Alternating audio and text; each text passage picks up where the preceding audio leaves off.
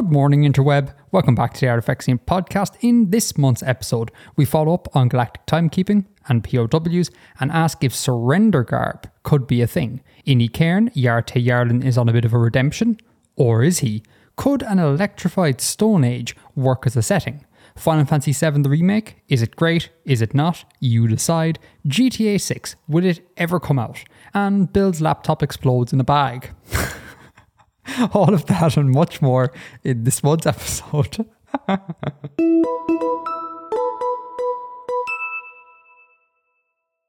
Bill, I don't really have like an opening here. Oh, I guess I do have kind of an opening. Can you remind me why we're recording at 1:30 in the afternoon when usually we record at 10 on a Sunday? So this is funny. I was thinking yesterday, I must ask Edgar why he couldn't do Sunday. Because I couldn't remember what the reason was. And I was thinking that for like a couple of hours yesterday. And also all of yesterday I was thinking, how am I going to get to this thing that I have on Sunday? And I was simultaneously holding those two thoughts, or like revisiting them like independently of each other. And it wasn't until last night that I kind of put the two together. So I'm away tomorrow. Where are you going? Is that a thing you can share on air? I'm just going to a course for piano teachers about the new piano exam syllabus. Oh, you're heading up to Dublin, I assume, yeah? I am not. I am heading to Thurles. Thurles? Oh yeah, because they've kind of decentralized a lot of that stuff. Well, it's on in Dublin as well, but I just figured I'd go to Thurles for a change.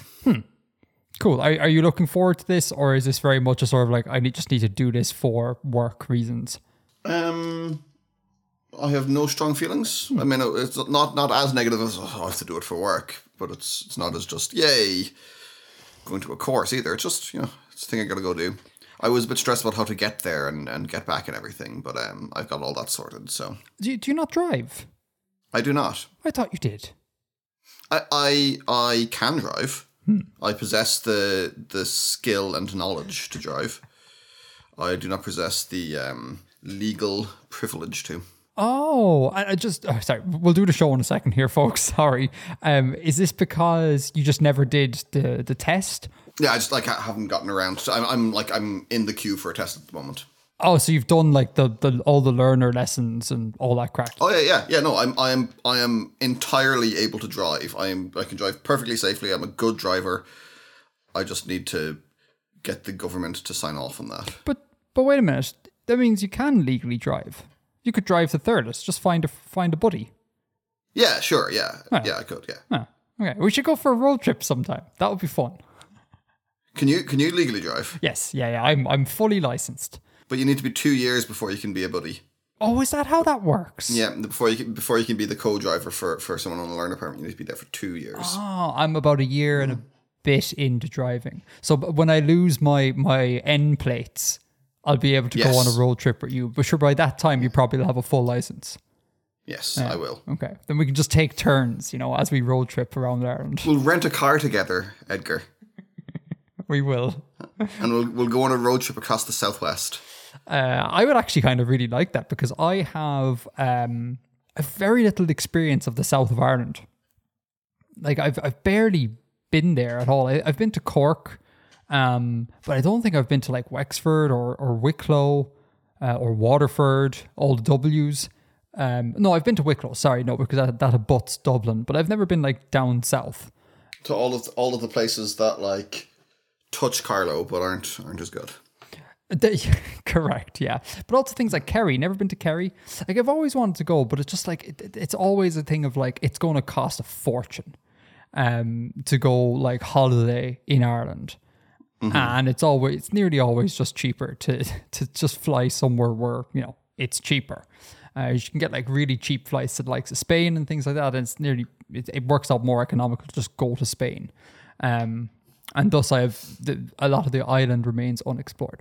Anyhow, first tangent. The show hasn't even started and we're already into our tangent. Have fun tomorrow at your course. I intend to. Bro. Okay, right. Follow up.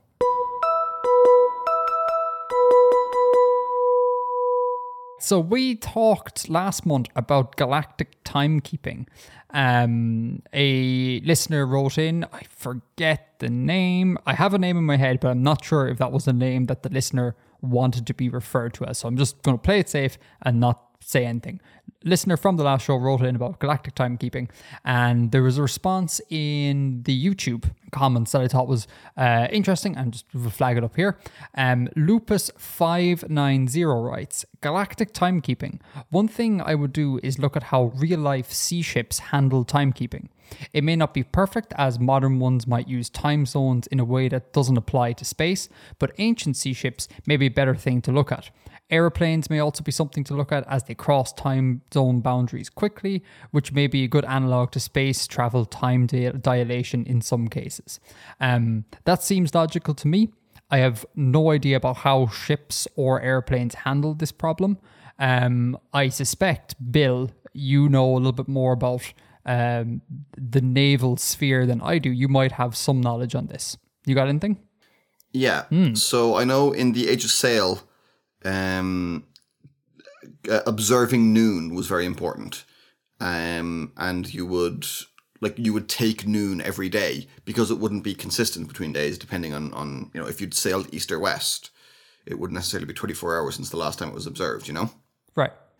So that was kind of a very important part of life on board a ship, and it was something that the officers would do. Then at least in the Royal Navy, watches were kept. So there would, I can't remember what they were all called. Let me just look it up real quick. Mm-hmm. Watch, Royal Navy.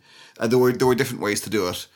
But they would be kind of 6 or 8 hour periods that were divided into bells. So when someone says, like, just if they're being lighthearted or whatever, they'll refer to a time, or we'll see you at like 6 bells. No. You've never heard someone do that? No. Okay, so a bell is a half hour, and it was an hourglass of half hour's duration was turned over, and when it ran out, you'd ring a bell, and that was how they kept time aboard British vessels. Was it the job of just one dude to constantly look at this hourglass and ring the bell? Potentially, yeah. I could see there being issues of like the dude falling asleep and forget. Yeah, well, it's split into, you split the crew into watches, so there'll be like 3 shifts through the day or something. I mean, sure, but like even if I'm not tired, I sometimes sit on the couch and just doze off. It'd be really fun if just like someone's like, it's been a long time since the last bell, and then Larry's there asleep in the corner. Yeah, I'm sure it did happen, but at least you could then reset. You could just like turn it over whenever, and then you'd reset it at noon anyway. Oh, that's a fair point. Yeah. And also, you'd probably get flogged, so that might be a inducement to stay awake. I'm assuming you don't have much knowledge about how airplanes handle this. No, but I mean, I don't think they need to do anything, because they're just like going to follow the time zones. There's the time at the point of departure and the time at destination. And I mean, it doesn't really matter if you're in a different time zone to the people on the ground while you're above them. Yeah, I mean, that makes sense. That makes sense. The thing here about this, it doesn't feel like a super strong analog or super strong basis to build off for me, because at least if you're in a ship, you're still going to have a 24-hour day wherever you end up on the planet. Whereas that's quite different if you're in different parts of a large kind of interplanetary system. Yeah, I mean, yeah, that's fair. It's plankton. Unless you're going to do something based on, like, exactly as I said before, based on the galactic time, or based on like some very small unit or something. Yeah. When you first said that, I was like, that sounds really cumbersome. But the more I've thought about it, the more people have responded. I'm kind of like, that feels like it's really the only solution to this. But anyway, that was galactic timekeeping. Oh, Seb Ramu has something on this as well, Bill, correct? Yeah, I think this was from the live chat from last episode's premiere. Mm-hmm. said they said that the concept of multiple world times and shipboard times is addressed in the Honor Harrington series. So that's by a guy called David Weber, I think. Weber. The author. Perhaps, yeah. Bader. Wie liked August Bader. Liked August Bader. Jesus Christ. Yeah. Some trilingual jokes going on here. Yes, so yeah, he wrote the Honor Harrington series, David Weber.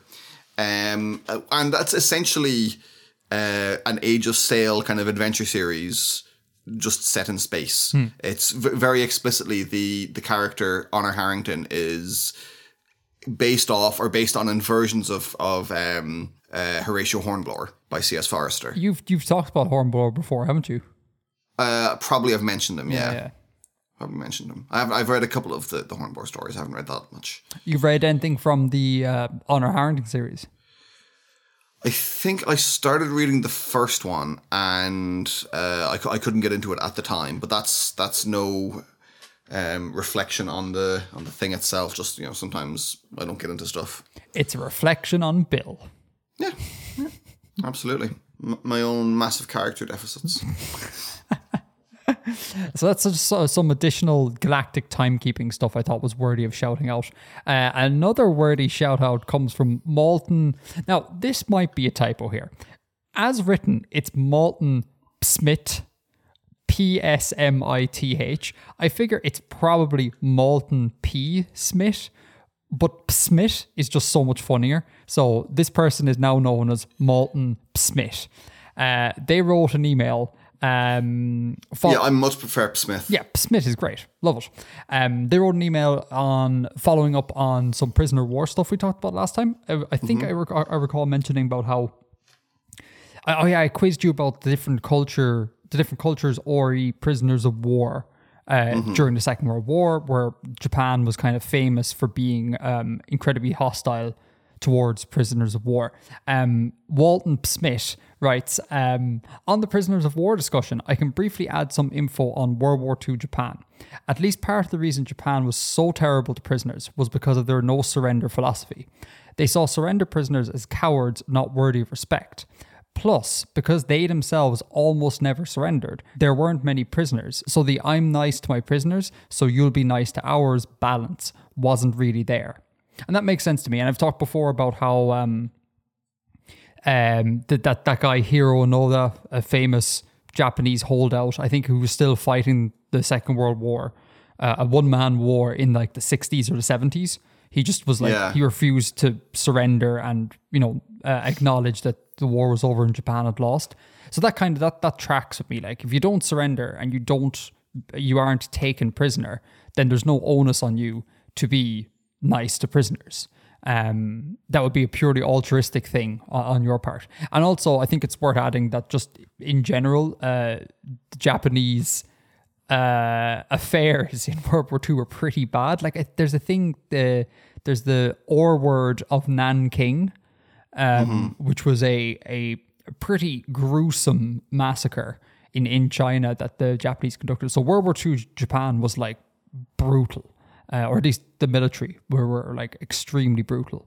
So yeah, that was just an extra little point of follow-up on prisoners of war.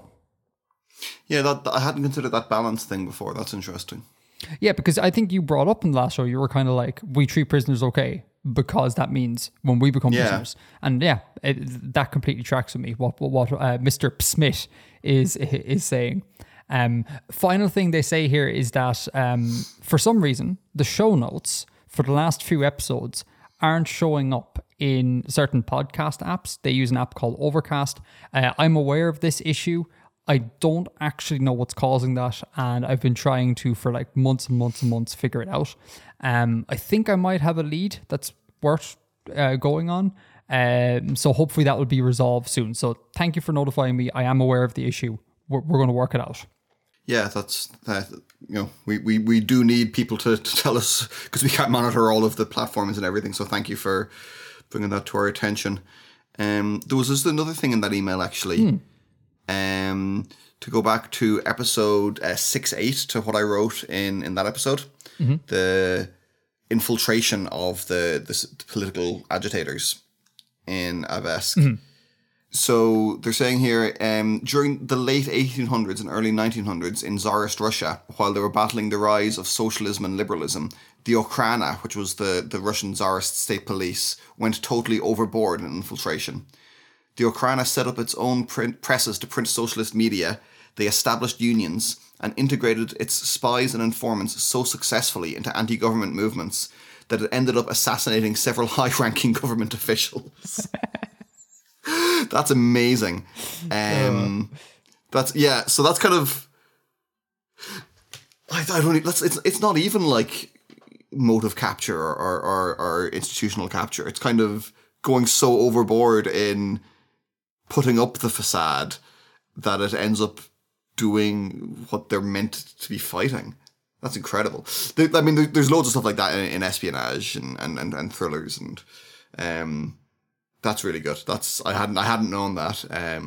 Thank you for bringing that to our attention, Malton. You know, the Mr. Smith. Come on, to give the person the correct title. That trope of like, are we the bad guys?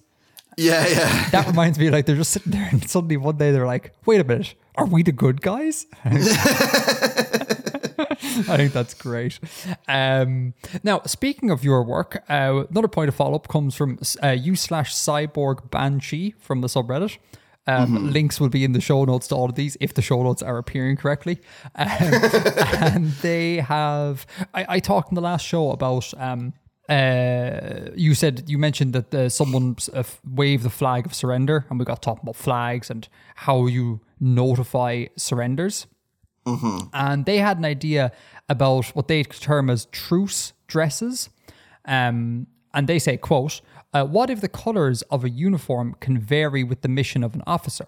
What if the bailiffs of Lansk or the officers of one of the companies have a, air quotes, truce dress that looks very distinct from their everyday uniforms, such that one can identify at a glance a non-combatant who is coming to negotiate? It will be a bit more efficient than having a separate flag as well. I think this is interesting. I think it suffers from one problem, and that is like it's quite hard to like quickly notify of a truce, because you're like, hang on folks, stop shooting, I just need to change all of my garb. But I kind of like the idea of like, if there's some sort of like meeting between like commanders of opposing sides, there's this formality that they put on special garb or whatever. So like the surrender has already occurred, but there's like a meeting of formalities afterwards, in which case like military tradition dictates new garb be put on. I think that's kind of fun.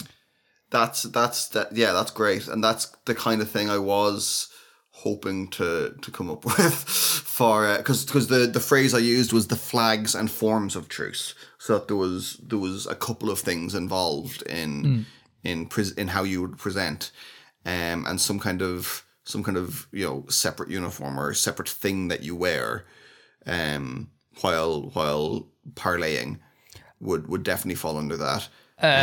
Khakis. I don't know that it. Sorry, go on. 3/4 length khakis, Hawaiian shirts, and sandals with socks. No, not a Hawaiian shirt. A bowling shirt, a black bowling shirt with flames on it. That's a very like non-peaceful. Do you know? It's quite an aggressive garb. What could be more peaceful than bowling? With flames. Wait, hold on, sorry. What could be more peaceful than like launching a heavy iron ball at objects? Like, what is more peaceful than me throwing this missile at things?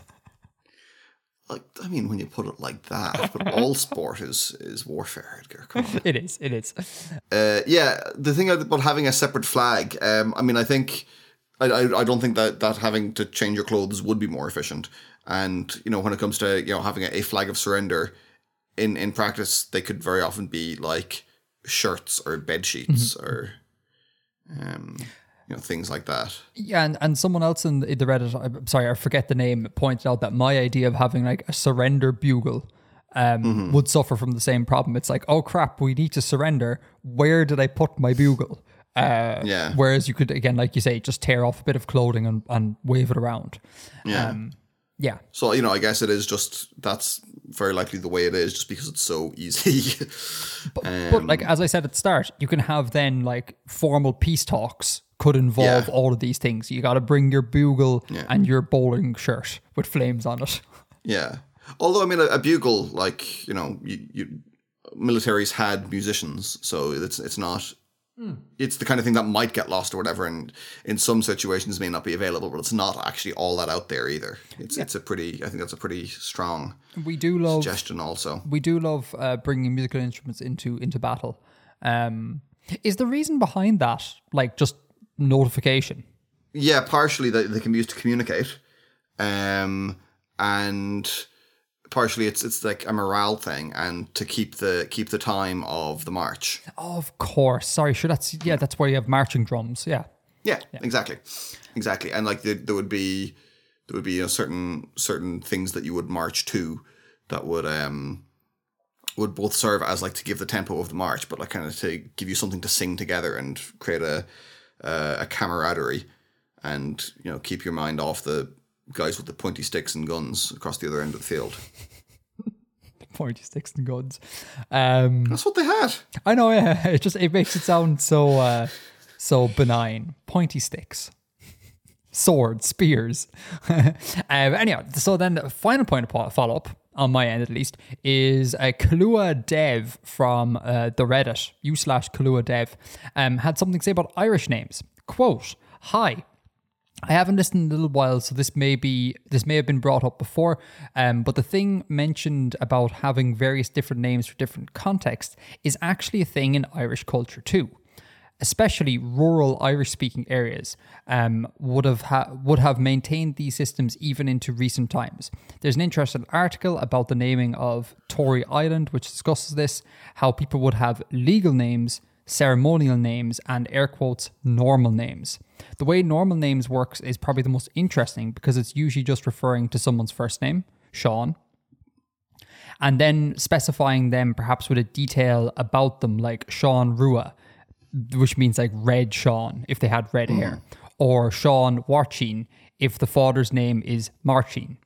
And the names don't always come from fathers, and it's not always up one level. You can have a long string of names like Marcin, Tom, Seanine, etc. And there's a link to an article on this. I'll throw that in the show notes if they're showing up. I responded and was kind of like, I don't know if this is actually a thing, because I can't speak for all areas of Ireland, but I've lived in a couple of areas of Ireland. But I have not lived in rural Irish-speaking areas, and that's a key thing here. But from what I can tell, I've never seen this really occur in a sort of strong, codified, formal way. Because you have like Sean Oak or Sean Rua, but they feel more like nicknames and not like a codified thing. Like we don't learn in school like, oh, there's this thing we do with naming, and this is why everyone's got these multiple names. It just seems more nickname based to me. And so I was interested in bringing that up and asking you, like, have you experienced this? What are your thoughts on this? It seems intuitively plausible or realistic or whatever to me. It just makes sense, and I'd be like, yeah, that seems about right. It doesn't seem like it's the kind of thing that would be necessarily codified. I don't think it has to be, legally codified for it to be a real thing that exists culturally and people do and is worth talking about. And to be taught in school, the specific claim being made there is that it's the, it's particularly common in rural Irish-speaking areas, which aren't necessarily the kind of cultural practices that are going to be represented in mainstream education. Sure, but it's not exclusive to rural Irish-speaking areas, according to the source. Sure. But, I think especially a lot of, education and stuff it's a homogenizing and a normative process that will try and I think in our history, we'll try to like make things more similar to a national standard, which in practice was often Dublin, and which in practice was often kind of aligned with foreign cultural values. So it's easily the kind of thing that could be overlooked there. But yeah, and that totally makes intuitive sense to me. I could see that happening, and yeah, like you say, it's nicknames, but it's just kind of a bit more so, or it's nicknames treated more seriously. That's interesting. Yeah, I think therein lies the crux of the matter, because I think, yeah, I've no experience in this, so I'm just making stuff up. But it feels like labeling them as like ceremonial names, TM, it doesn't really feel like the intent that I can imagine. No, that's the normal names, not the ceremonial names, isn't it? No, but if you look at the top of the comment, it was like, there can be many normal names. People would have, there can be many names. People would have like legal names, ceremonial names, and normal names. So like labeling all these things TM, like legal name TM, ceremonial name TM, seems a bit, I don't know, overly prescriptive of what's going on. But I think what you're saying there about like their nicknames, but taking more seriously, that feels better to me. There's something about the wording of like a ceremonial name. Like I just can't see going into the Gaeltacht and being like, "What's your ceremonial name?" I think people would look at you and be like, "The hell are you talking about?" I'm assuming that's just like a term being used in the academic context to discuss the practice. It's not necessarily the indigenous usage or the indigenous term that's used. It's just like in some contexts, people will be referred to as different things, and as an academic or as someone writing about it for a different audience, you need to have terms to label them. Fully agree. Again, my only reservation there is that I wonder if these terms are like, I don't think they are likely to accurately reflect what's going on. I don't know. It weirds me out this a little bit. Okay. You know what? It probably is just because, again, I've never experienced this before, so therefore I assume it doesn't exist, while also holding the thought that I've never really been to rural Irish-speaking areas and stayed there for a long amount of time. Possibly if I went there, I would, my opinions would change. It just, I don't know. It strikes me as an over-codification of, or an overly bombastic way of categorizing a practice that isn't so formal. Yeah, I don't know. That's my thoughts. Okay. I'm not sure if I have JSTOR access anymore, so I'm not sure I can read the material. I believe you can. Try. You can. There is a page that comes up that has some relevant information in the link. Okay. You can read through that a little bit. And also I said to the commenter that like if it is published by the London School of Economics and Political Science in the 60s. That also gave me pause to be kind of like, is this a bit of othering going on here? Yeah, I mean that makes sense. Yeah. So there's, I don't know, there's something in this that I'm not quite, is not quite sitting with me very well. And just to stress, like to this commenter and anyone who's interested, I'm not saying that like no one in Ireland is called Sean Rua. It's just how we classify and categorize those kind of alt names. And yeah, this feels wrong to me a little bit. I don't know. But anyway, that was Irish names. Yeah. Cool. And that was follow-up. Let's do some world building.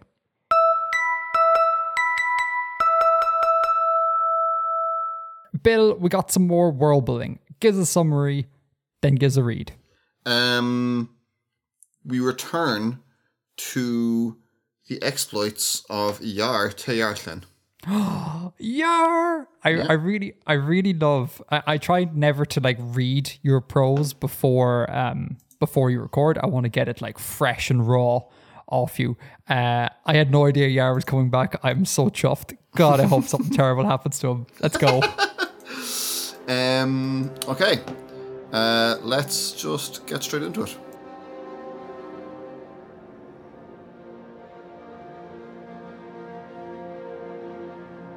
My dear cousin, I regret sincerely the delay in replying to your most recent letter.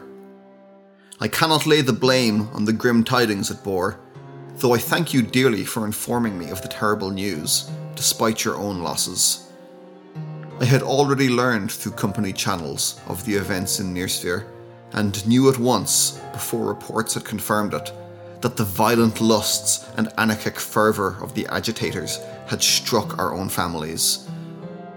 Though I weep for us both that we must live in a world where such horror and pain can befall us, I thank all fortune and all gods that you, dear, dear cousin, were spared the fate that struck down our fathers, and that you and our mothers and my brother are still safe from the turmoil gripping our city.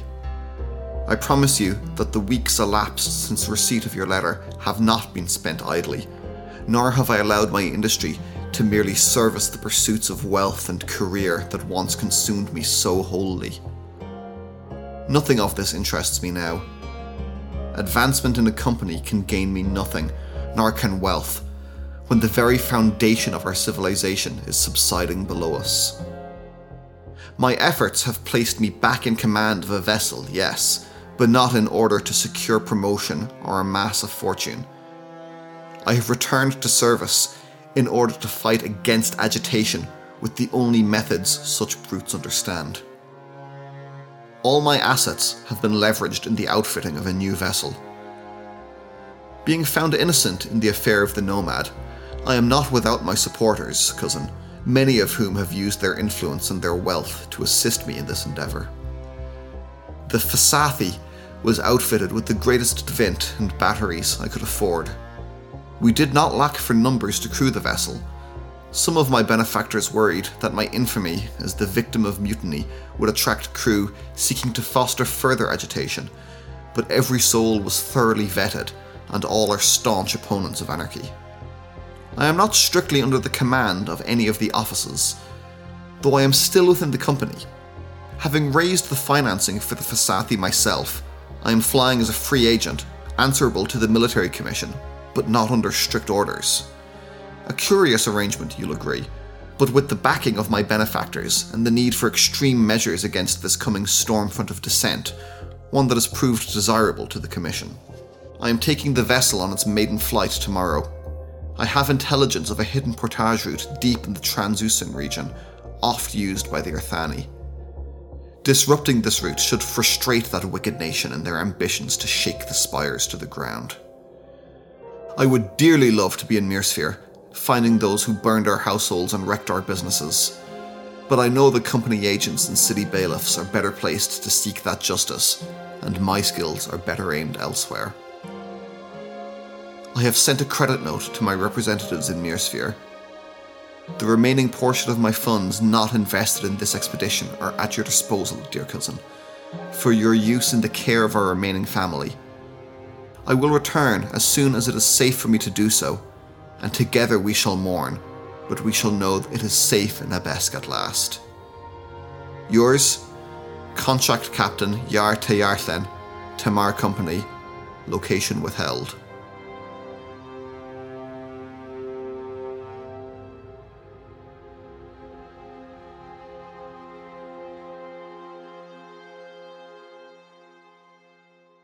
Okay, so keeping up the fine tradition that was set last episode, I have an obnoxious amount of highlights here as well. Fantastic. Delighted. Yeah, again, it could be I've horrifically misunderstood things, or it's all interesting, or both. Who knows? We're about to find out. Tell me a little bit before I ask questions. So, the last we saw of Yar was his evidence in a sort of the tribunal about what happened on his previous command, the Nomad, which was taken over by mutineers and was kind of a major inciting event in the turmoil that's occurring across Abesk at the moment. He was acquitted of any wrongdoing or any charges, and has, through the kind of the fame or infamy of being involved in the affair, he has attracted some supporters who are financing him now to become a sort of something even closer to a privateer. He has outfitted a new vessel, and he is heading out kind of under his own impetus and his own direction to fight against agitation, as a result of what has happened to his family. And there was some kind of riot or something in Mirsphere, and his father and his cousin's father, the cousin he keeps writing to, were both killed. Okay, so that's interesting because I got something similar from this, but slightly different, Okay. which we'll get into. So I wonder. I'm eager to pick through your brain here. First of all, though, you mentioned there was rioting in Mirsphere, so this is like a satellite conflict to what went on in Lansk in the previous episode, correct?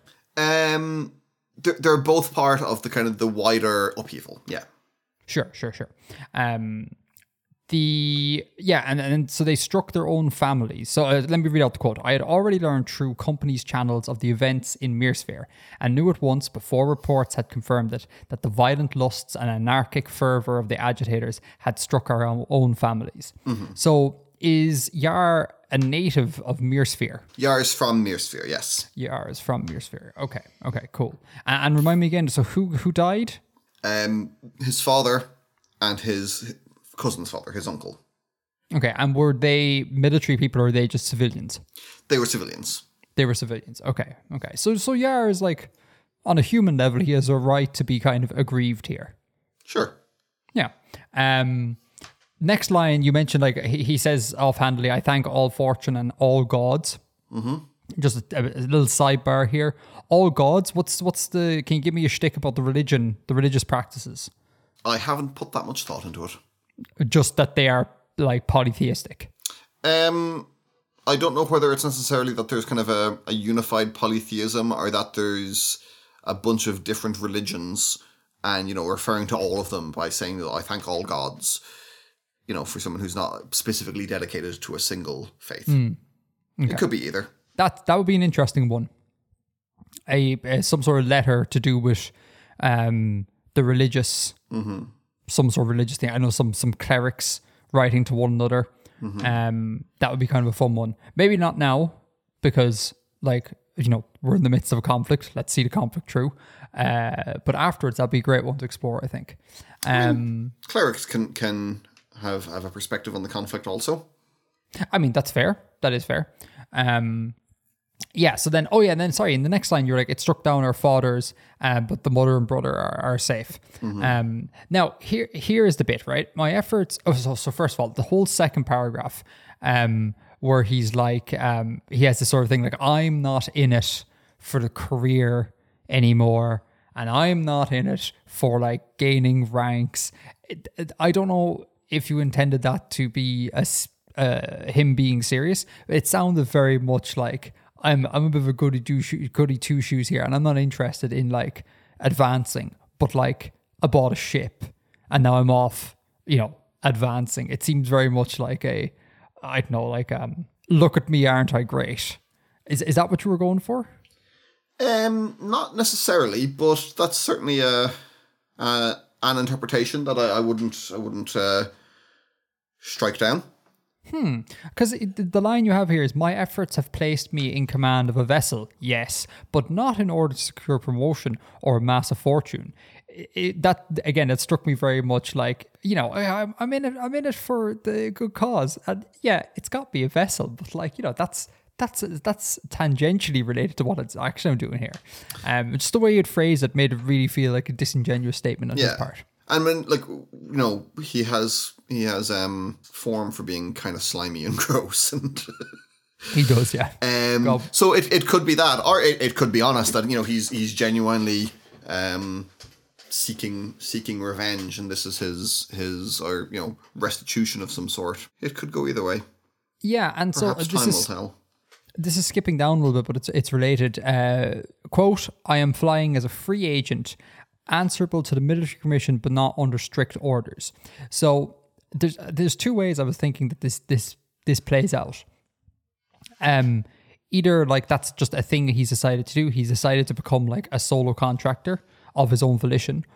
Or what I was thinking, given that I want Yara's life to just be a constant struggle and everything goes wrong for him, is that he's been placed on, the kind of, in like the civil service, right? You get those people who, like, clearly don't really have any job to do, but they're just there because of, like, bloat, and you can't get rid of them. Yeah. It feels a little bit like, I'm not really working for them anymore, but I'm kind of, like, still connected to them, and I'm off doing my own thing. It feels very much like the the military command or whatever was just kind of like, okay, look, we can't get rid of this Yar chap. Just give him a fucking ship. Let him be out there doing whatever the hell he wants to do. Keep an eye on him, make sure he doesn't do anything stupid, but let's all concentrate on the actual important matters. That's how it read to me. Is that what you were going for? No, quite the opposite. So he was like, I need to avenge this. I'm going to decouple myself from the structure I was under and go solo in order to be able to do that. Yeah. Okay. Can you see how my reading might be a thing? Kind of, but I don't think if someone was useless, that you'd give them a warship. I mean, that depends on the warship. You know, you get a rickety old, again, the public service thing. Like, if they're useless, why give them an office? Yeah, but it could be like a sort of like a broom closet somewhere.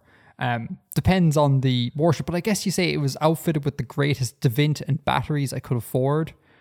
But that would imply to me, again, that it's like he had to fork out to make this vessel be like decent, because he was given just some crap piece of a ship and just told, like, go away, don't annoy us. No, well, he wasn't given a ship. He bought the ship. Oh, why did he? Oh, and he bought the ship because he's gone like freelance. Yeah, it was sort of freelance. Yeah. So, okay. And it's kind of an arrangement where by fronting the risk, by paying out for the ship and outfitting it and getting the crew and stuff, he is given like independence and kind of command and control to operate under their name, and they will get a cut, but they're not taking the risk on, essentially. Sure. The question. Yeah. How affordable is a ship? Not very. So this would be the equivalent of buying a small private jet? Maybe, yeah, or maybe like, buying properties. Buying properties, okay. Yeah. So in theory, well, I forget the exact. This is a capitalist system, isn't it? That's been operated. Yeah. Is it a capitalist system that has like some modicum of upward mobility? Like, can a commoner like rise through the ranks enough to be able to afford a mortgage on a ship? Yes, there isn't a kind of a large landed aristocracy. The class system isn't kind of as embedded as it would be in kind of European conceptions. There's a gentry and there's an aristocracy. It is much more kind of mercantile. Okay, so yeah, the gaining of a ship is equivalent to purchasing a house as opposed to a private jet. Well, not a house, but having buying loads of houses and factories kind of thing. It is significant. It is significant. Okay. And just on the ship, while we're at it again, can you remind everyone what a Devint is? I'm pretty sure this is the thing that makes the ship fly and go. Yeah. It's the motive engine. And we've never discussed, or you never discussed how this thing actually works. I have not. You have not. I'm assuming you probably don't intend to. I'm not sure whether I will. Oh, interesting. Yeah, that's disappointing, Bill. That's disappointing that my reading is not what's actually, because now, but maybe you're setting up a sort of like a pseudo redemption arc here, where like, he's shunned the career in order to go avenge the deaths of his civilian family. Like, that's a kind of noble thing to do here. Like, it feels like you're pulling the rug out from under me. And my reading of it was that like he was shunned by the companies, again, given some sort of crap tangentially related job, and he believes he's on the up, but he's actually not. So, Bill, is this a redemption arc for Yar? I mean, he's certainly undergone some growth. I don't know if I'd say going off to do war crimes in defense of imperialism is a redemption arc. I mean, but all things are relative here, all things are relative. Yeah, but they're still war crimes. Well, I mean, no, but hold on. We had this discussion before on the show about what constitutes a war crime. But if enemy combatants... Yeah, I don't think that's a war crime, because if enemy combatants murdered his civilian family, right? That what they did is a war crime. Now he's still in bed. That's not okay. That's not in the text. It said Oh, yeah, it's not in text, but you told me that his families were civilians. Yeah, that they were killed. That they died. And they were civilians. Yeah. Ah, okay. That doesn't mean they were murdered. And that doesn't necessarily make it like if they died in the course of a riot or something. And also, it's like, it's not like there's an opposing army doing it. Okay, yeah, no, I take your point. Yeah. I guess, yeah, if he did avenge that, that would be a war crime then. Yeah, okay, no, yeah. But also, he's not avenging against the people who did it. He explicitly isn't avenging against the people who did it. Elaborate? I would dearly love to be in Mirsphere, finding those who burned our households and wrecked our businesses. But I know my skills are better aimed elsewhere. Oh, I guess this might play into like the decentralized nature of the Groundsfolk Rebellion sort of thing. But like he can still, I'm imagining you can still, there are like many, many cells of this uprising around the place. And then he's like saying that I need to take down the people who are responsible for killing my family. I'm in this location. Let me target the cells closest to here to disrupt that thing so that, you know, this sort of thing won't happen again. Like, it doesn't seem outlandish to me that he he doesn't have to go to Mirsphere to specifically like target the dudes that did this. He can just target the organization as a whole. It's not an organization. Yeah, and that's what I said about the start. It goes into like how decentralized it plays. So what he's doing is that there was a riot or there was something that happened in this place, right? And he is perceiving this as an overall trend which everyone with grievances is equally responsible for. Oh, okay. So therein is there's the Yar that we all know and hate. Okay, cool. He talks here, we have a quote here, disrupting this route would frustrate that wicked nation and their ambitions to shake the spires to the ground. Mm-hmm. Does this play into what you're just saying? Like he is projecting that on the Earthani. There was whatever happened in Mirsphere that we haven't gotten the details of in this letter. He is now going to disrupt the Earthani. Yeah, okay. I just completely didn't acknowledge that at all. Sorry, my bad. Also, it's actually not even the Earthani because, as we've said before, the Earthani are kind of sovereign, and it would be like a significantly risky thing to actually engage them directly, even though they're, the Abeski are much stronger than them. This is just people who work with the Earthani. It's not even the Earthani themselves. People who take things between rivers for them. Yes, so that makes his goal here a lot less pseudo honorable. Like that makes it pretty awful. Sorry. It's not that his grievances aren't legitimate. It's just you don't necessarily need to go war criming to rectify it. Sure, yeah, that makes sense. That was a subtle one, man. That was a real subtle one that I missed. Or maybe not, because I mean the second half of the penultimate paragraph, outlines exactly what you're saying. So my bad. The final 2 points I have is just on names. Yep. First of all, his dear cousin, not referred to by name. Yeah. Does that matter? No, just that what he's always called them in all the letters that he's written to them previously. Oh, this is the same dear cousin. Yep, same dear cousin. Oh, okay. I think it's his third letter to them. And then, is there any? I don't know if you do this. Do you think of etymologies when you come up with your names? Like, if the Fasathi, does that mean anything? Yes. Oh, what does it mean? Fasath is one of the planets in the system. It's the desert planet. And I think in his first letter to his cousin, he wrote about navigating via Fasath, seeing it in the sky.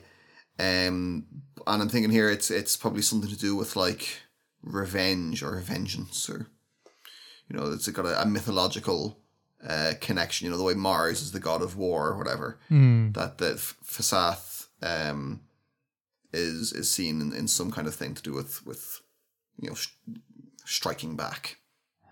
Oh, very cool. I'm assuming the nomad is just the English word, the nomad. Yeah.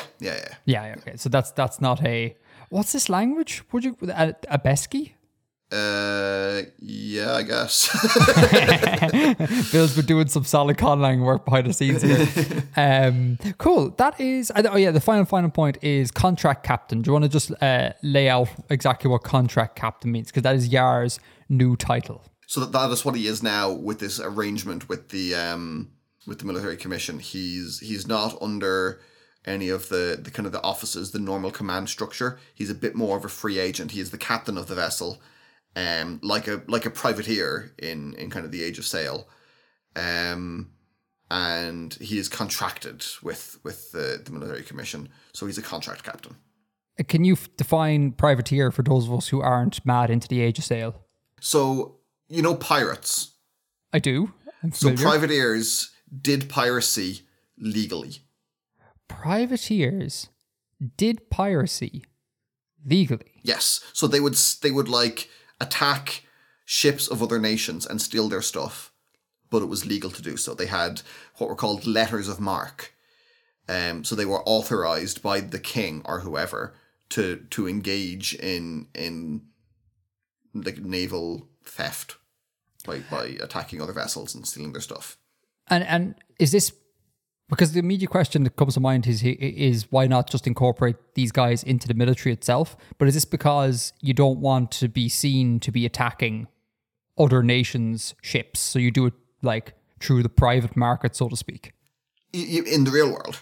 In the real world.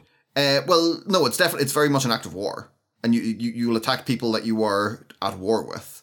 But it's kind of like what I was saying before. You don't have to front the cost of it yourself. Someone's issued with a letter of marque, and they go and they outfit a ship, and they have a crew, and they get something out of it, and they give a cut to the king, I assume. But it's just like, you know, you're getting the effect without having to do it yourself. Those are all the points I have on this. Do you have any? Is there anything I missed?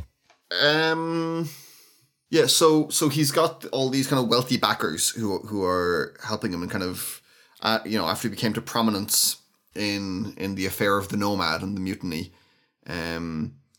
it's not clear to me whether they're genuinely interested in him, or he's just a kind of a useful tool for their ambitions. It could be either. Could be a mix of that. Hold on. Why back someone who has his terrible track record? Because he's known as he's known to the public as someone who had kind of suffered from the agitation. So you could kind of make him out as a sort of a martyr kind of figure. And he uses kind of a public face. And if you back him and help him recover his reputation or help him do something, then that's kind of a show of strength on a show of the strength of the existing system, the status quo. Okay, cool. Something like that. I was originally going to write that the more of the family had been killed, and it was just him and the cousin left. But I was reading something recently about how that's actually quite a boring story concept, that everyone is dead and you've got nothing more to lose. It's kind of more interesting that you have something left to protect in a lot of ways. Agreed. Yeah, for sure. And so he's intelligence of a hidden portage route. This occurred to me because, the Vikings. Like the TV show or the actual Vikings? The actual Vikings. Yeah, okay, the Vikings, yeah, got it. And you know the way that they traded with like Constantinople and around the Black Sea and stuff? I'm dimly familiar, yeah. But they're originally from Scandinavia. Sure. How do you get from Scandinavia to the Black Sea? I mean, if you're going via water, you'd go through the Mediterranean. Yeah, but that takes ages, right? It does, yeah. And the Vikings that were trading with Constantinople and on the Black Sea and stuff were the Vikings that were in what's now Russia, right? Mm-hmm. You can't get a river from the Baltic to the Black Sea. So do you know what they did? What did they do, Will? God, you're really drawn. The suspense here is amazing. They carried the boats overland. You see, I figured they'd probably do that. Yeah. So that would seem kind of mad. I was just like, why not just set up an intermediary land trader? So you just rock up on the shore, your dude's there having collected the things from Constantinople, you pick it up and you go back to where you came from. Cut out the land part. You want to go there yourself, because otherwise you lose a bit on each part of the transaction, maybe. You will, yeah. I guess there's a cost-benefit analysis there. Yeah. So they just they picked up their boats and just hauled them. Apparently, or maybe they had new boats on the other river and they carried all the stuff across. But I think they might have actually carried boats, yeah. Wow. Because I was reading about that recently. Because I was thinking, how do you get from the Gulf of Finland to Constantinople without taking years going around, or a year going around Europe? And yeah, they just carried it 70 kilometers and put it in another river. Wow. Yeah. And so what you're saying in your world here, there's Yar has discovered the land route or something. He's discovered a land route, yeah, in the Transocean region, used by Earthanis. So there's people who aren't Earthani, but they will portage stuff for them from one river to another. Interesting. So the Earthani are doing what I suggest the Vikings should have done. They've set up a middleman to do the land. I don't think they've set up a middleman, but they just they found a guy, bunch of guys, Larry, specifically Larry, and they work with them. Yeah. Cool. Yeah. Anything final? I think that's everything. Cool. All right. Shall we do some green room? No, we shan't do green room. That's right, because we need to do some of my world building. I still haven't got used to the fact that there is regular world building on my end. So just listeners, I will say let's do green room an awful lot when we really shouldn't do green room. Since the last release of the podcast, or the previous episode podcast, I've released 2 videos: how to build a habitable planet, how to build a moon. Both of those are linked in the show notes if the show notes are showing up. And Bill, have you got any thoughts, any questions? I have a thought on episode 5, how to build a habitable planet. Mm-hmm. You, Edgar. What? Low G worlds are done to death, are they? Yeah. Okay, well, I guess you don't want to hear anything more from Yarta Yartlin then. Oh, that's right. Yeah, if Icarian is a low G world. Fuck you. I mean, I'm not wrong. What did I have from this? I have a couple of technical questions, sort of tangential to the topic. Well, actually not related to the topic, related to just the video end of things. Mm-hmm. When you do those graphic sections and you draw in things, are you using a stylus and a tablet, or are you using your mouse or what? Wow, Bill, usually you don't care for the tech talk at all. What has spurred you to ask about tech? I don't know. I wondered. Yeah, no, it's a drawing tablet. I have a Wacom I have the cheapest possible Wacom tablet one can buy. Does the job. Wonderful. Again, I mean, I didn't have a huge amount to say about it, other than that one thing. About episode 5. Also, I'm really liking I didn't mention this in the previous things. I really like the new intro. The logo, the Artifexy logo. Thank you. Yeah, I think that's a really stylish intro.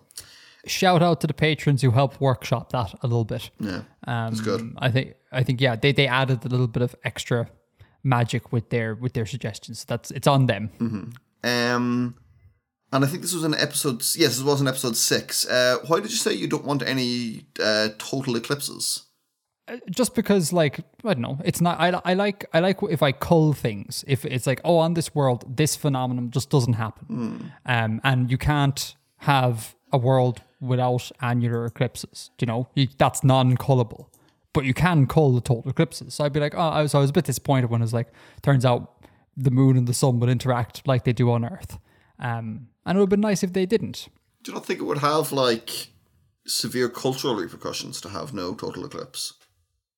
Yeah, but that's a good thing. But without a total eclipse, how could you ever have Total Eclipse of the Heart written by Jim Steinman and sung by Bonnie Tyler?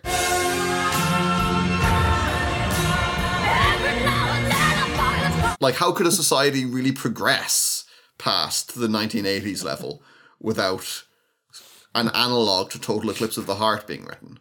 I mean, I've erred my ways, Bill. I'll go back and edit the video. See, this is why you need me, man. This is why you need me. But on a more serious point, if it had come out that there's no total eclipses, and remember there are humans on this world that came from Earth, it'd be kind of fun. You can imagine stories being passed through the generations, how on the home planet, or like where they came from, their Garden of Eden, the world would like blacken during the day, and like the young people would be like, "What are you talking about? Sure, that can't ever happen." It just okay, Granddad. Yeah, exactly. Yeah, Granddad's been drinking again. He thinks that the sun disappears. You can have little stories that turn like Earth's total eclipses into like pseudo mythos. And then the whole story about like in I think it was in the Greco-Persian Wars. It's probably erroneous, but apparently they were fighting, and then a total eclipse happened, and like the fighting all stopped, and they were like, "What is this magicness," and all that sort of crack. You could easily see total eclipses turning into a mythos. So if you didn't have them on the secondary world, so I was a little bit disappointed. I take your point. But it's not a big deal really. Yeah. Total eclipse of the heart.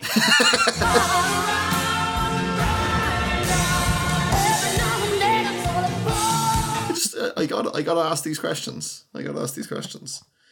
Yeah, I mean, again, the videos they're very clear, informative. I don't have a lot to doubt or question about them. I enjoyed the stuff about the chlorophyll or the plant color analogs and the two strategies. That was cool.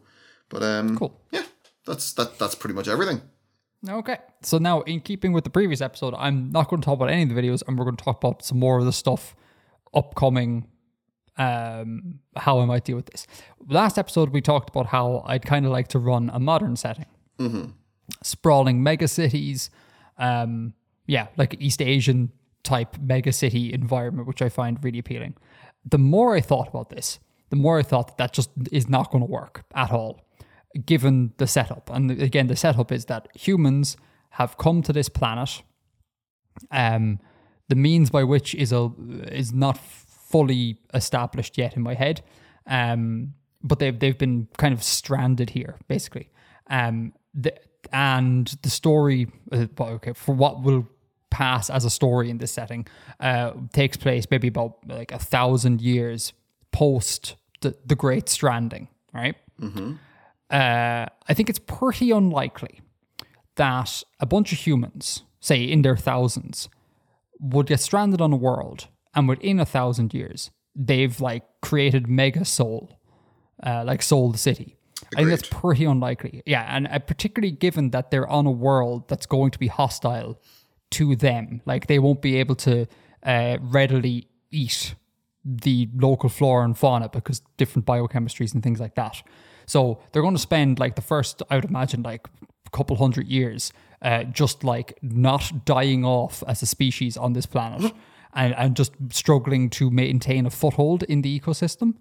And then, that leaves you with another couple of hundred years to develop, and they have none of the infrastructure, none of the tools, and so on. So the idea of doing a modern setting, as much as I would love to do a modern setting and talk about urban planning and highways and interchanges and all the fun things that city mapping can bring, I just don't think it works here at all. And it has to be 1,000 years. Like you couldn't make it a longer timescale to get into the material you're more interested in. I could, yeah. The 1,000 years is just purely based on like the language that I'm thinking of. Okay. I'm thinking that it takes 1,000 years for the language that I will make to go from its proto state when they first landed to its modern state. So, which is kind of reasonable-ish for a language. That sort of time frame is reasonable-ish for a language. So I could do more, but I guess that's more for me to kind of like track, and evolve through. So I think, a fairly short amount of time, geologically speaking, after they arrive will be when the present day is, I think.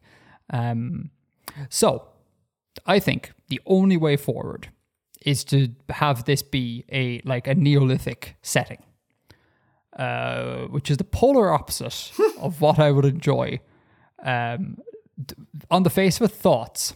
I think there's maybe a compromise in that they will bring a lot of material with them and a lot of knowledge with them that will allow them to kind of skip certain things, or they will have significant advantages over just like landing there, just like naked in a field and having to build civilization. If they're coming from spaceships and they know how levers work and fire works and things, it won't necessarily go back to Neolithic. They'll be able to build log cabins and stuff.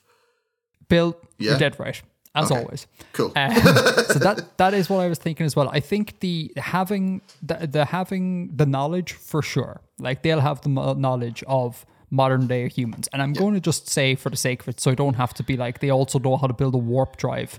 I'm going to say that they're roughly their level of knowledge is roughly equivalent to like us, but in the near future. Say us, but with like slightly better spacefaring abilities. No warp drives, no like wormhole generators. Like they don't have that sort of knowledge. They've come from like a generation ship. Yeah, kind of like that sort of thing. Yeah. Because otherwise then I have to deal with the thing about like, why aren't they building a portal? That sort of thing. So I agree that they'd have the knowledge. The sort of materials is a bit more up for debate, because I think that it would all depend on how they actually got there. If I imagine a generational ship crashing or being what's the word, to be crashed, like purposefully crashed into something. Crash landed? No, there's a naval term for that, where you purposefully, like to beach, something like beaching. Oh, okay, yeah. I know what you mean. Where it's like purposely crash landed. The amount of material they have would be equivalent to what would survive said crash, which could be fairly limited. And I think a lot of maybe perhaps the more useful materials, like a lot of electronics, might probably end up dying in the crash, but you'd be left with the steel and things like that.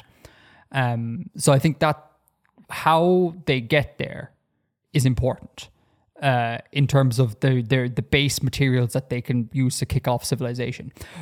But like I said, I was thinking like you, and I'm half thinking that you could go for a sort of like Electro-Neolithic, right? And I'm not really sure how doable this is. So if there's any electrical engineers in comments, please talk to me. I need advice on this.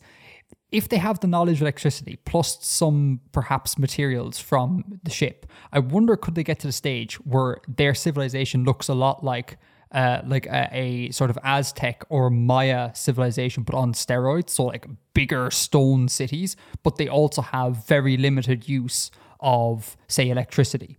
And it's only something that maybe the elites might use because it's so difficult to make and produce. Because that, like, aesthetically, that sounds so fun. Like, imagine like a Mayan city, but like lit up. Isn't that dope? And I'm not sure how feasible it is. So that's why I'm bringing it up here again.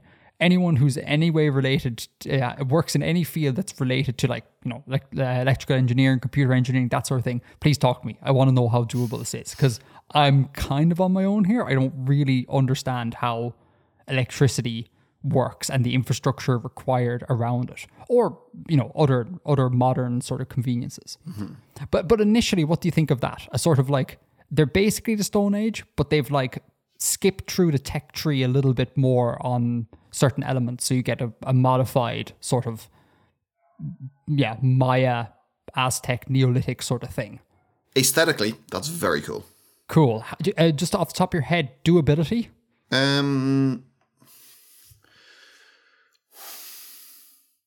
My wonder is about like the division of labor needed to have people to maintain electronics and stuff. More so than the technological feasibility of it. Like if you've got people, at a kind of a Stone Age farming level or whatever, how would they have maintain the training and the knowledge and stuff, and then the time to maintain the actual systems. Oh my god! Oh my god! What? Oh my god! I've got it. I actually don't want to talk about this on air because this is revealing some sort of key spoilers. But hold on, I need you just made me think of a thing. Okay, I'm glad. Okay, so I'm going to say it to you here, Bill, and I'm going to beep this out or cut this, and just give me a yay or nay if you think it's worth pursuing. Okay.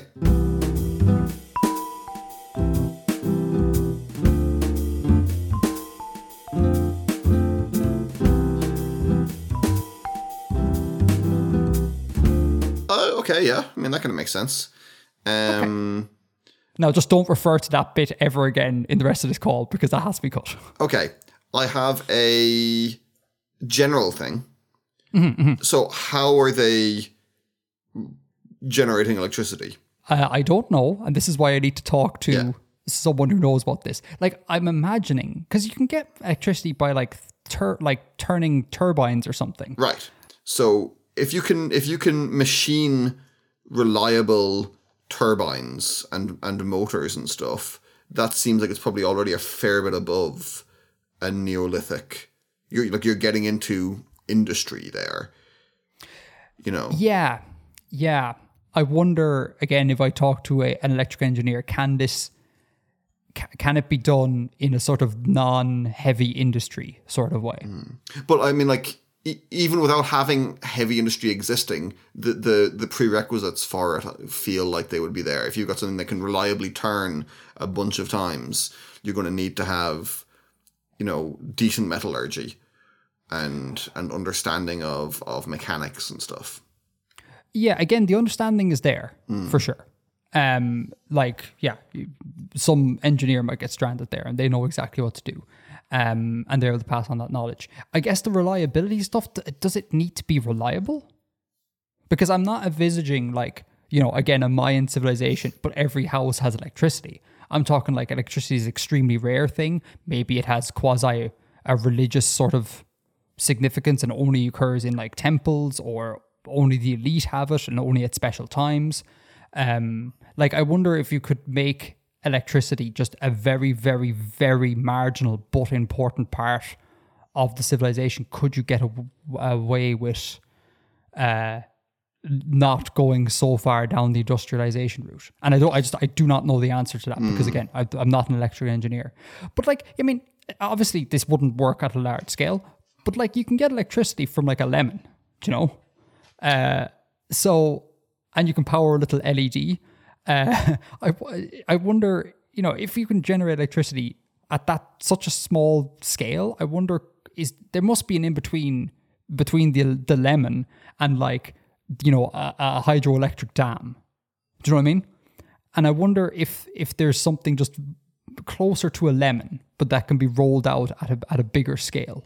I feel like the thing closer to the lemon is, you know, between the lemon and the hydroelectric dam is still, like, I don't know, a steam engine.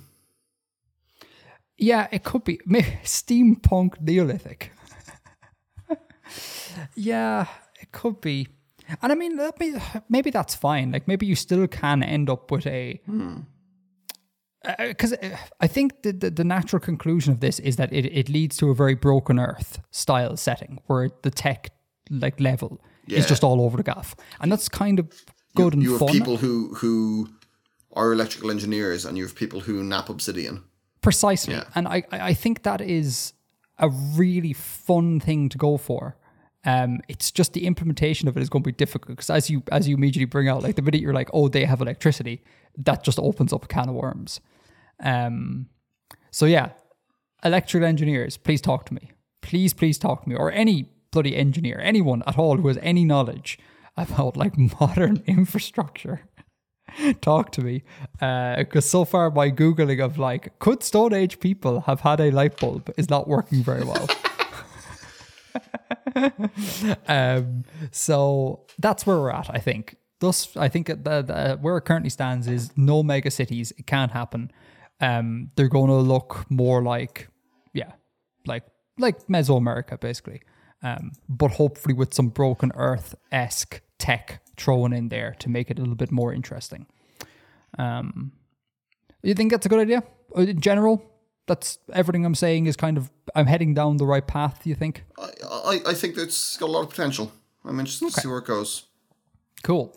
So now do you actually want to do the green room?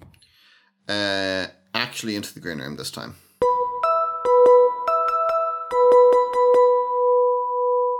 Okay, green room. But we can't do the green room because we have to do the green room. Jesus, Bill. God damn it. If my heart stopped, I was like, oh no, what else have I forgotten? 2 PSAs to start with the green room. Next episode, we're going to be doing the cooking episode. Bill and I are going to make and review some ancient Greek food on air, whilst also talking about assorted ancient Greek culinary traditions. Hell yes, brother. And multiple tangents as well. As always.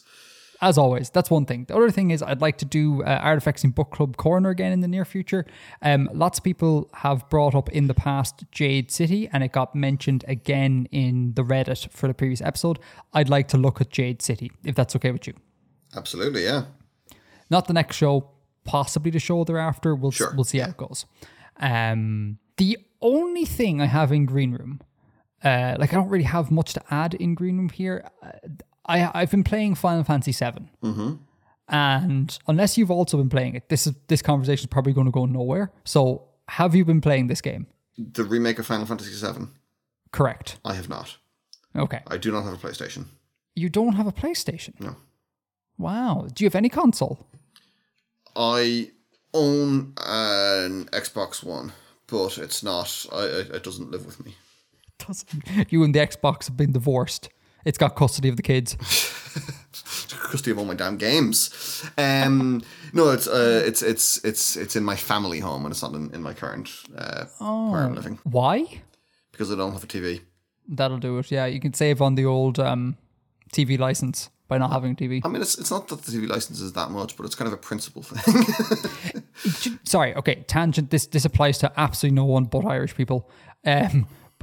I agree fully. I hate that it's like you have to pay for the TV license, even if you do not avail of what the TV license is providing. Yeah. If I had a TV, I would happily pay it, but I'm I'm feeling a bit contrarian about it. No. I disagree. I should be able to have a television for the sole purpose of playing PlayStation that's not hooked up to any boxes. I should be able to do that and not pay for a service that I'm not availing of. That's insane. And they brought up I think it was a year or two ago, pre-pandemic, they were talking about how they were going to have the TV license apply to other tech devices. So if you own a phone that is in any way capable of receiving Irish terrestrial programming, you're liable for the TV license. And I'm like, that's nonsense. That is absolute nonsense. Anything that can access the internet. Yeah, I know, right? It's so dumb, and I just hate it so much. Now, luckily, in our situation, we actually don't pay for a TV license, which is great, because you get a free TV license if you live with someone who's over 70 odd or something like that. Yeah. So I kind of don't have to have this moral question floating around. It's just yeah, grand, it's free, it's fine. But once, should I not be living with an old person, which will happen at some point in the relative near future or near to midterm future, I will strongly consider just getting rid of the television, because I don't want to pay for a service I'm not using. And I know there's an argument to be made. I'm so sorry. Okay, no, I'm going to finish it. There's an argument to be made that if it's kind of like the taxation argument, tax everyone so you have a pool of money to be able to pay for services, right?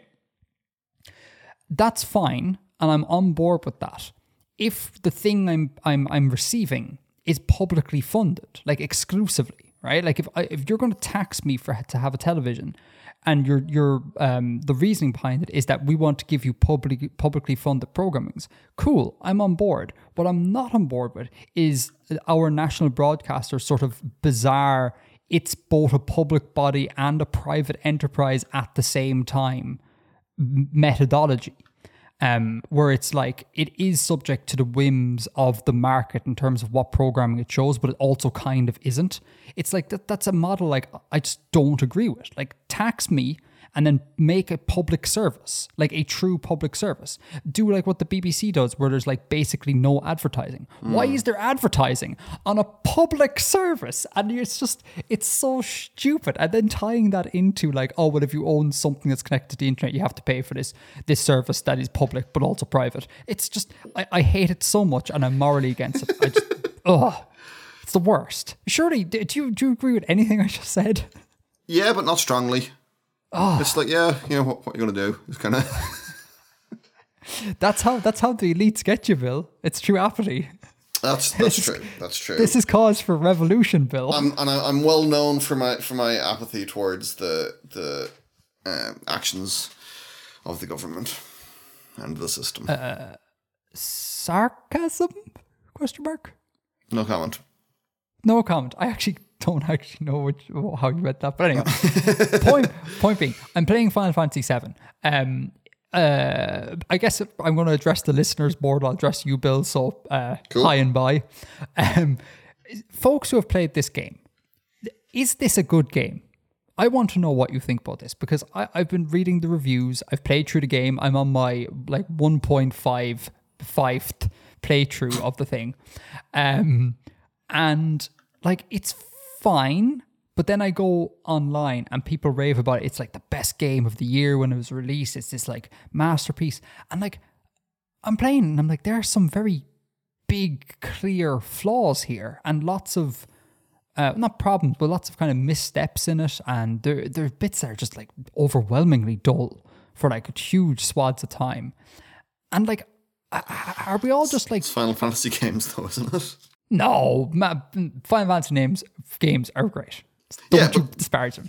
Like, they're great games, but they do have like kind of periods where there isn't a lot happening, don't they? I mean, I guess it depends on how you define that. Like, I can't tell you why the air quotes boring parts in, say, Final Fantasy 9 or 10 don't feel as tedious and as boring as what's in 7. There's just something about the way it's constructed just feels a bit like, oh, we're doing this again. And I guess one big main criticism of it, and this kind of goes against my I love modern secondary worlds, is that the whole game is set in a giant like mega city. And like that to me, and I know that they want to release several parts of this game, but like it feels really anti-Final Fantasy to have it all be set in like one location. Yeah. But the whole point of the Final Fantasy is this giant sprawling adventure where you go to desert islands and thick jungles and like giant cities, and you go through time, and it's this fantasy.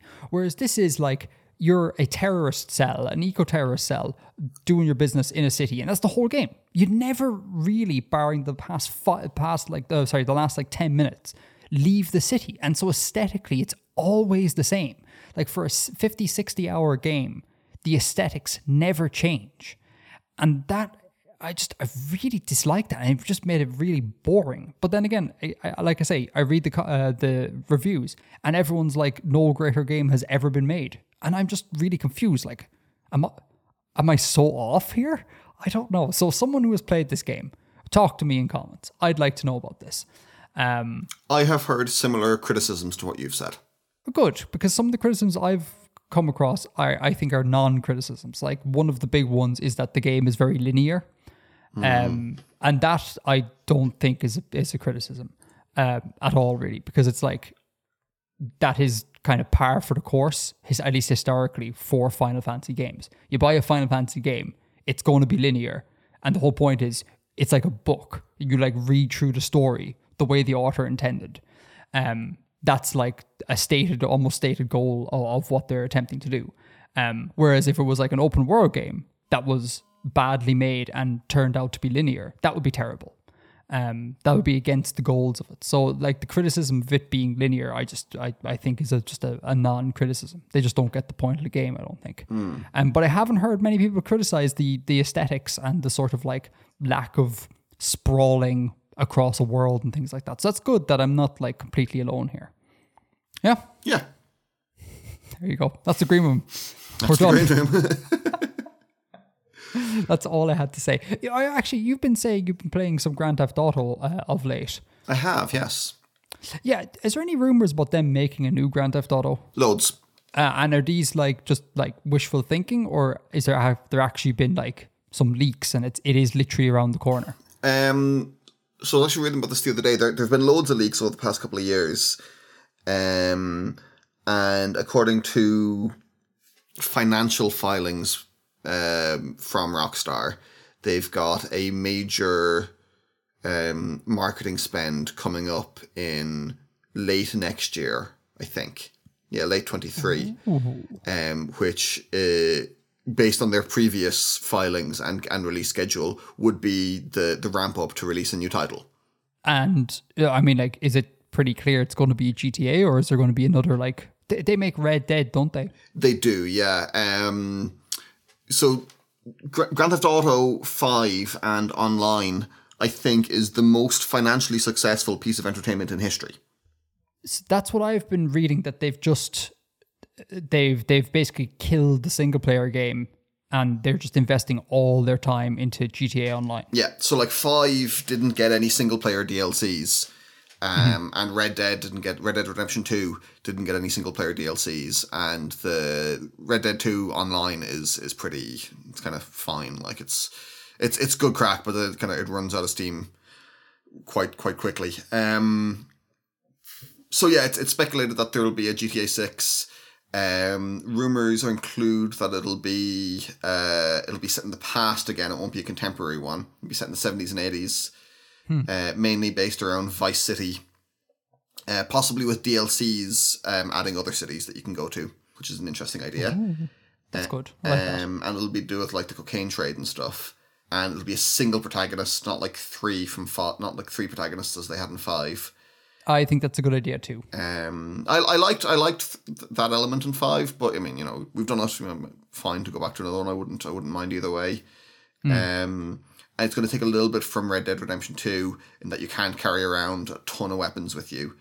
You'll have like more limited slots, and your car is actually going to be like really important. That your car is where you carry all of your stuff that you don't have on your person. It's one of the rumors I've heard. But yes, It looks like there's something major coming from Rockstar next year or the year after. Cool. Yeah. Very cool. Maybe at some point before that game releases, a PS5 might become available. I was looking at Smith's. This is a toy store chain in Ireland, folks, and because I was like, I would like to get a PS5. That would be great because I'm borrowing my sister's PS4, so I'm like, I should really get my own console because it's not really fair that I'm like I text her and be like, can I get your PlayStation tonight? And then the next night, can I get your PlayStation again?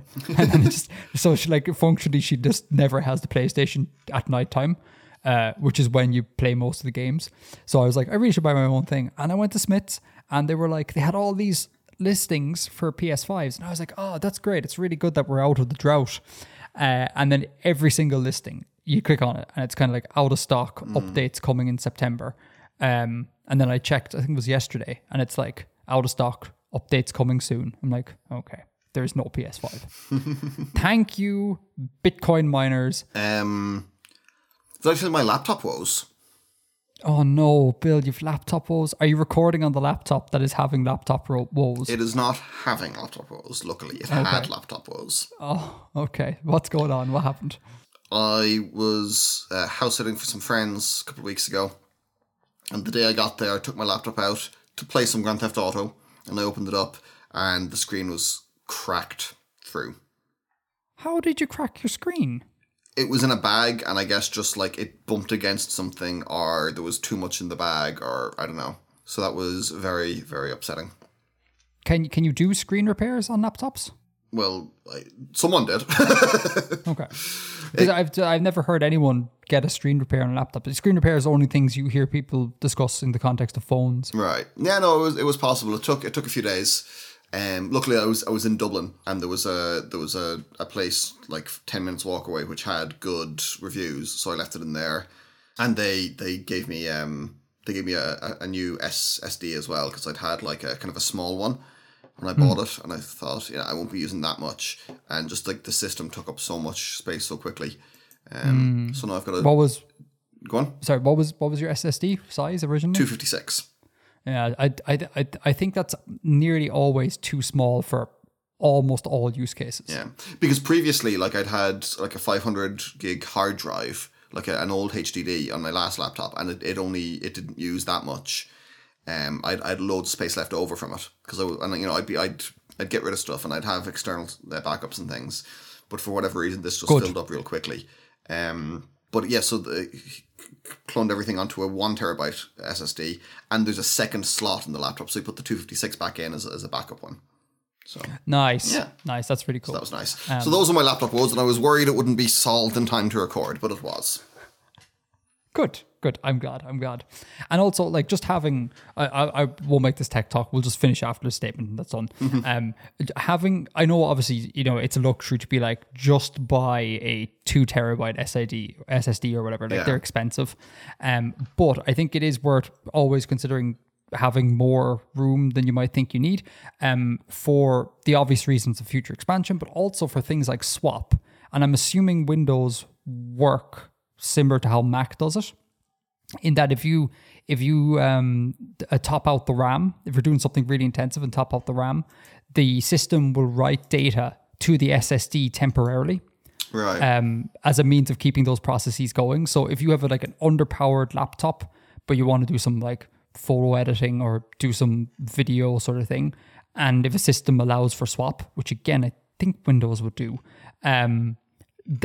it needs room on the SSD to do that. So just having ample room so the system can do its stuff is useful. And I think that's a consideration that, like, unless I'm horrifically misinformed here, I think it's a consideration that people don't think about. They just go like, how many photos do I have? They take up 200. Okay, well then 256 is perfect. It's like, you need more headroom than that for sure. Sure. Tech talk done. All right, Bill, I'll talk to you next time. I'll see you in Greece next time. I'll see you in ancient Greece, for breakfast. Exactly. Folks, thank you so much for listening. Thanks for supporting the show on Patreon. We still no longer have the AdSense thing. YouTube is like, you're too poor to earn your cents. So thank you for supporting the show. It means a lot. I hope you enjoyed. And until next time, Edgar out.